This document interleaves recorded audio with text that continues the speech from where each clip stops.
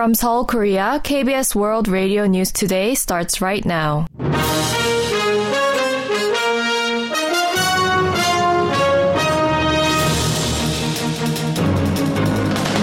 On today's broadcast, South Korea announces that a government-led fund will compensate Korean victims of Japan's wartime forced labor in lieu of Japanese companies, angering support groups.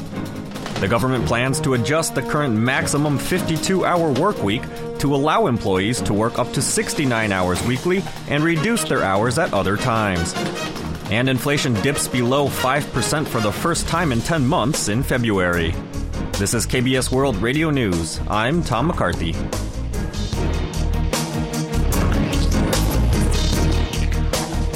South Korea has proposed a plan to compensate Korean victims of Japan's wartime forced labor on its own in a bid to resolve the long-disputed issue and improve ties with Japan. A Korean foundation will pay the victims, but the defendant Japanese corporations that forced Koreans to work in their factories will not have to contribute to the solution. Yoon So-hyung has more.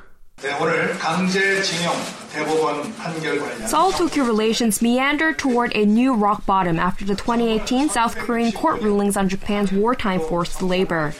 Instead of enforcing the Supreme Court decisions that ordered Japanese companies to pay reparations to the victims, the Yoon Suk-yeol administration announced Monday that a government-led fund will compensate the victims.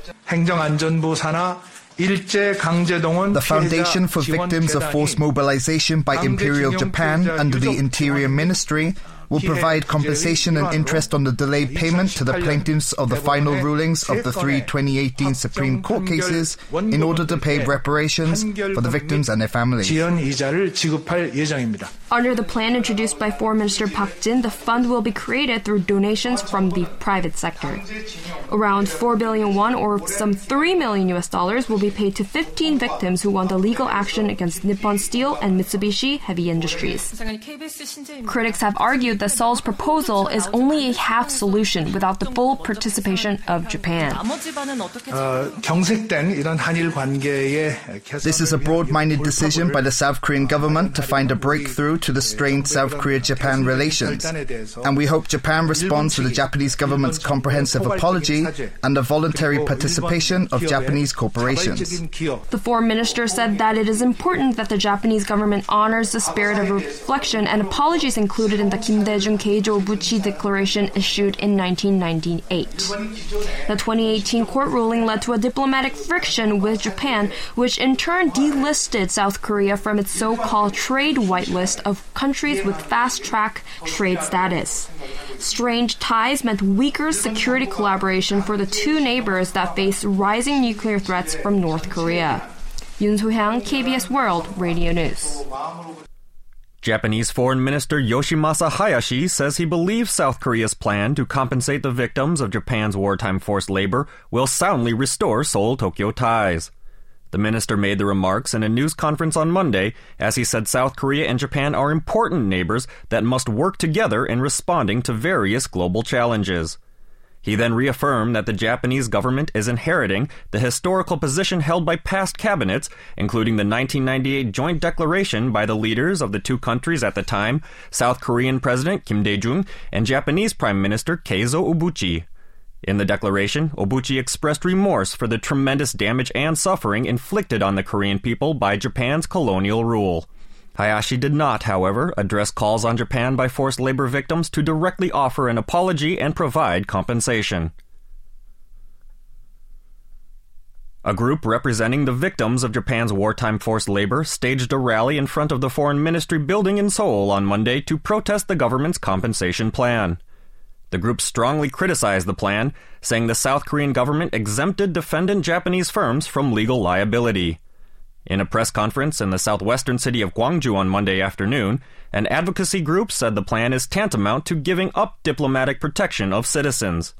A candlelight rally is planned to be held in front of Seoul City Hall in the evening to demand the plan's retraction.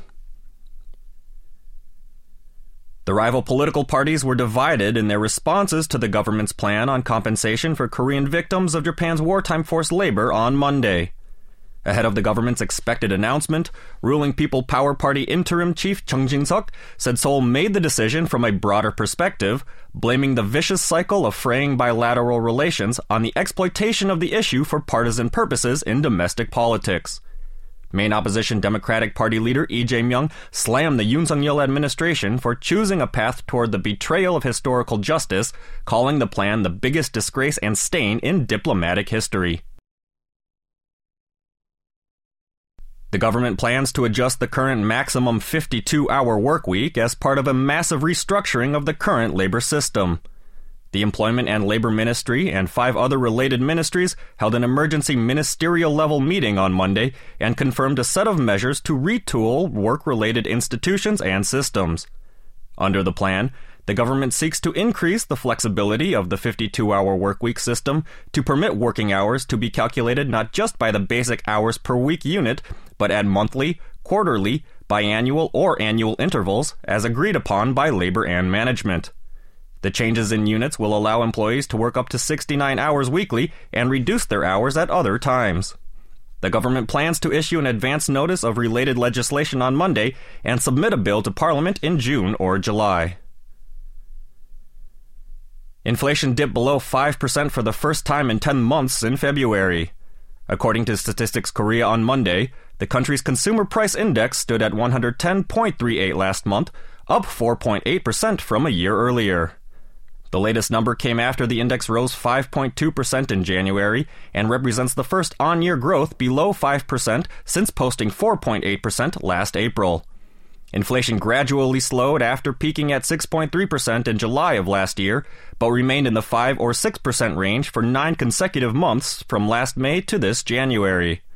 The prices of electricity, gas, and water jumped 28.4% on year in February, the highest since 2010 when the nation started compiling related data.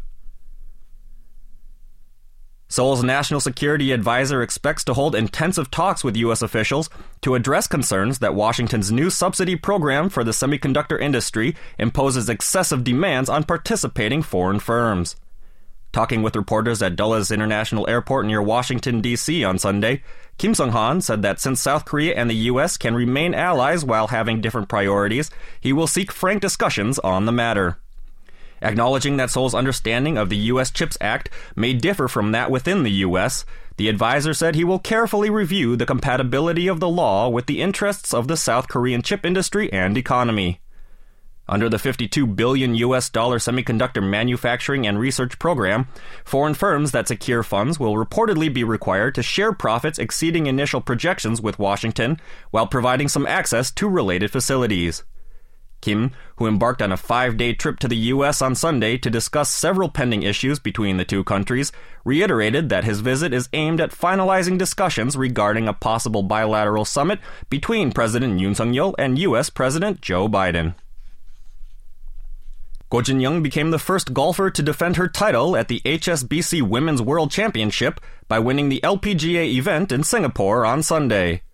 Go carded a 3-under par 69 in the 4th round at Sentosa Golf Club to finish on 17 under and beat Nelly Korda of the U.S. by 2 shots. It is the 27-year-old's first LPGA win this season and the 14th career win on the world's largest female golf tour, bringing home the first LPGA title by a South Korean since Jeon In-ji won the KPMG Women's PGA Championship title last June. The benchmark Korea Composite Stock Price Index rose 30.55 points, or 1.26% on Monday, to close the day at 2,462.62.